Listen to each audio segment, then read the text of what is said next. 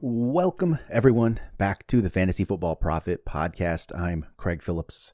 Sitting across from me is Jeff Torrey, as always, and we're getting close to drafts. Some of you guys might have drafted already. If not, it's right here. It's right around the corner. You're going to be doing probably this weekend, next weekend. Ours is just about here as well.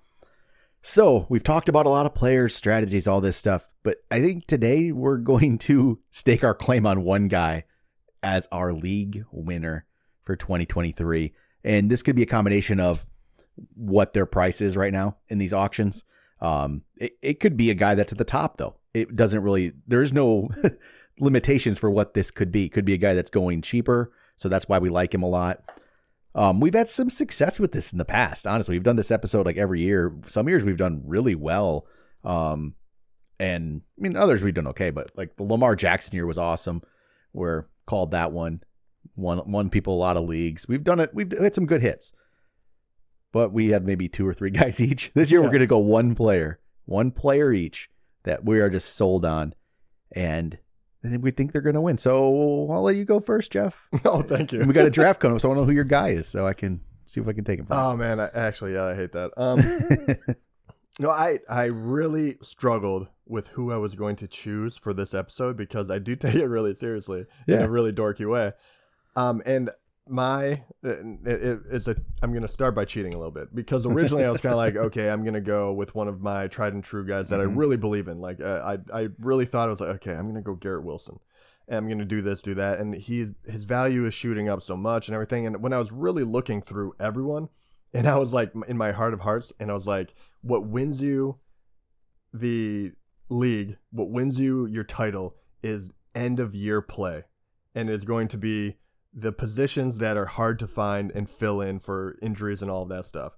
And when I really went through it, a name I never thought I would actually utter came to mind, and it was the one that I ended up with. And I'm actually going to say the league winner in that terminology for me is going to be Alvin Kamara. Wow.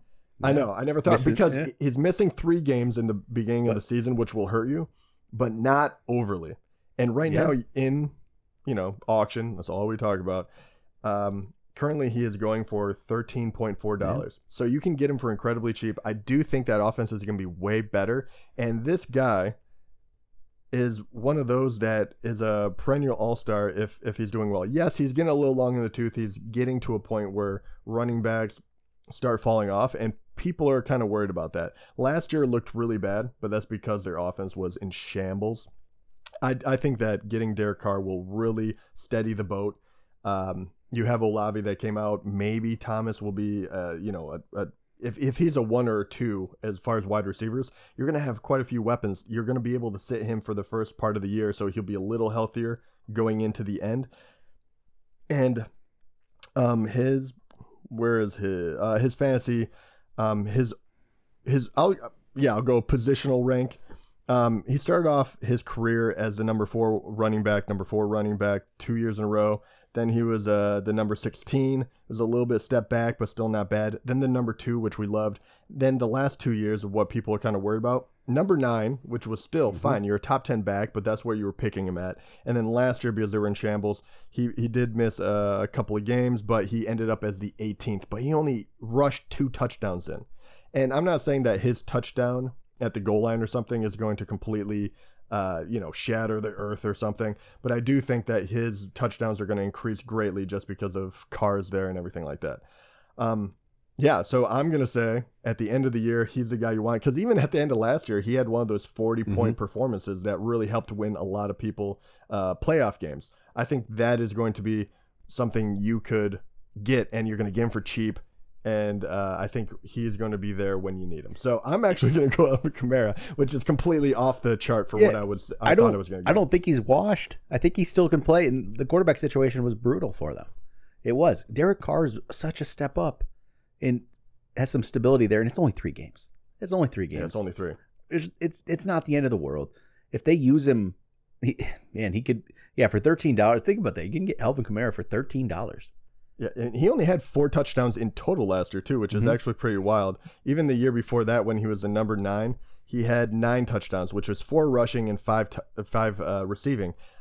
I can't, like, why can't he do that again, even with missing the first 3 games? Yeah. Like, I feel like he's going to be a top 10 guy, and at the end of the year, he'll probably be a top 5, and you paid nothing for him. So that's where I'm going. The offenses should be better.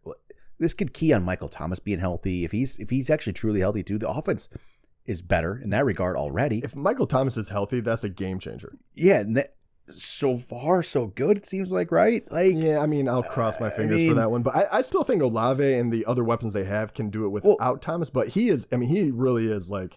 I wish we could see a full career him healthy, because he'd be one of these guys like Devontae Adams or whatever. I mean, yeah, but you have Derek Carr now. If you have a healthy Michael Thomas with Chris Olave, Kamara can be that guy again. I mean, the opportunities will be there. That's all it needs is the opportunities. Hopefully they don't go just to Jamal Williams on the goal line, because he's the goal line back now after what he did in Detroit, right? I don't know if that's it. They might, but I don't know if I really worry about that, because I'm not banking on him getting 10 plus. Yeah. I mean, if he did, that'd be great. But I would hope that he would get like 5 rushing touchdowns and let him do the rest through the air for the most part. No, so yeah, Kamara, we haven't talked a lot about him. We've talked a little, but not a lot, just because it's been an interesting situation. We didn't know what was going to go, but 3 games isn't bad.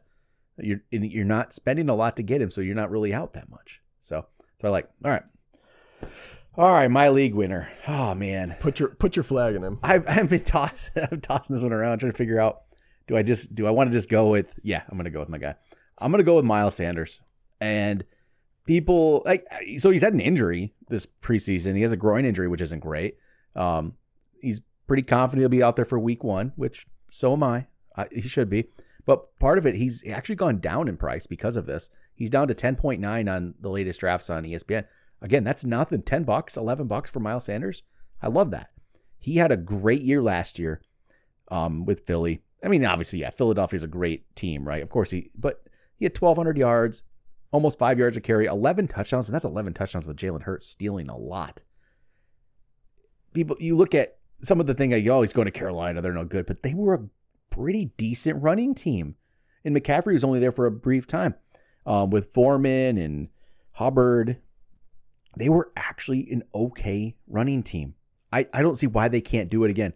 Bryce Young at quarterback, we'll see what he is, but I think he's an upgrade from what they had going last year. I don't know how good he's going to be, but I think it's an upgrade. Miles Sanders with just Hubbard behind him, I think he's going to do really, really well. And for $10, I think you're getting a guy that has so much more potential than this. I mean, he's now on ESPN, he's the 22nd running back going, it looks like, in price, somewhere around there. He's like 22nd ranked, so he's around. He's fallen down a little bit. He's behind James Conner, who I think James Conner just has like a tapped ceiling. He can't go very far. He's behind some of those guys. I mean, Kamara's actually passed up Miles Sanders at this point. But I love Miles Sanders. It's such a you can get him as your. I would say if you're going into a draft, Miles Sanders at best, like he's your 3rd running back, but you could probably get him as your 4th in some situations, depending on how you build your team. I think that's great. You're not out much, and I truly think you're getting a guy that's a top. He could easily be a top 12 guy. I just don't see why he can't be. There's a lot of guys up here that have question marks. I mean, honestly, if you're looking at just different players, I'd rather have Miles Sanders at 10 all day over like a Najee Harris up there, right? I think Miles Sanders is going to get way above that level, and he's going to help win leagues, because you're going to get a guy as your 3rd or 4th running back whose worst case is going to be your 2. He's going to be your 2. And when you get guys like that as their 4th and becomes a 2nd level running back, borderline top 10 running backs, there's almost an RB1, I think that's when you win leagues. So when you have a couple of those guys. So Miles Sanders, I'm not worried about the groin injury. I'm not worried. He's going to be good. No, yeah, I mean, injury is always what I worry about with him, but I'm actually completely on board with you on this one. I think that the fact that he hasn't moved up at all is actually kind of shocking. And I look at his numbers from last year, and he's always been a good running back that always solid. Couldn't, he was always missing time, right? Last year, his numbers were really, really good. I mean, 4.9 yards per average per carry is great, and he had 11 touchdowns, and that's what people are going to point to and say, you're not repeating that with Carolina. But I will say, I do think that he will get a good amount. I think you could get 7, 8 pretty easily, and he got 0 receiving touchdowns last year, which is actually shocking because there was obviously so many people trying to catch the ball, run the ball in that Philly offense. They really were dynamic. He's still a very young guy. He's about to be 26, so he's in his prime. And like I think it feels like you're underselling how good Carolina has been, even when they have been terrible of being able to produce runners. And Chuba Hubbard, I have nothing against the guy. He is a NFL caliber guy, great. But when they gave him, like, he was the primary back, if you will, and there were still other backs there, he was still the 33rd running back, and he only got 172 attempts. And that was only 3.6 yards per carry. I mean, and they made him almost starting worthy. Yeah. And no one really knows who that is. They had 16 touchdowns last year as a team. So touchdowns are there. And you're going back, well, say Miles Sanders could be a top 10. He was 10 last year. Why can't he do it again? He was 10. And why can't he do it again? His rookie year before Philly really showed up, and I think he was 15th year one. Okay, 15th. I was gonna say, which is solid. 15th, then the 21st, 43 because obviously he was hurt, and then 10th. It is all about opportunity, and I do think Carolina, they'll desperately need it. But he can catch the ball, he can run. I think that he is being underlooked because of how bad Carolina probably is going to be. But we've seen it run it. We've seen it day in day, like every year in, year out. Yep. We've seen good players on bad teams overproduce because they're the only game in town. Yeah, $10, geez, $11 in an auction. You're not out much. No, and it's one of those we harp, but we like 0 RB this year. Mm-hmm. And with the two guys that we just named, it's funny because we're both in the same boat. We're like, we don't have that guy that we believe is going to be head and shoulders above everyone else. Like, we love Bijan, we love Chubb, we love all these guys, but you're paying for them. We do think that these guys are underrated. Mm-hmm. And if you got both of them, and then you just went full blown on like a QB and wide receivers, not only are a little more, and you have to fill in with more running backs on the back end, but those two guys, I believe, can lead you to a title. I fully believe it, and you can afford both of them. That's what I love about auction. You can get these guys. You can get these guys. That's the beauty of this. Yeah, because you don't have to jump up because you're not. Yes, I'm not like, well, I'm going to take them over. That's why I think league winners mean so much more in auction than they do if we were talking about, these guys are going to win your league, but you're in a snake draft and you have absolutely no chance to draft them, or they don't fall how you're going to be. You can literally get them anytime in an auction draft. Like a $10 guy, if you want him, absolutely should be yours. There's just no doubt about it. So. All right, there we go. League winners. So Miles Sanders better perform. Sorry, that'll do it for today. Talk to you guys next time.